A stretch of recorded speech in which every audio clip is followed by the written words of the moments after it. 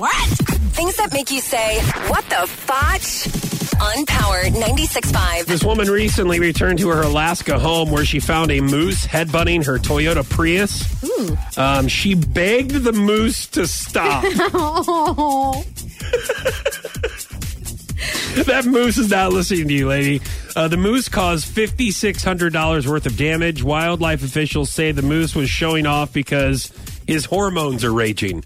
So we do know around in this area, the Springfield area, we have deer and rut right now because deer season's coming up. That means that rut means ready to mate. Mate, yes. So that's why you're seeing a lot more of them. And they're you have more than 1 month out of the year. Well, I would imagine, just if I were to guess. So that's why they're running all over the place. So it's the same thing with the moose up in Alaska.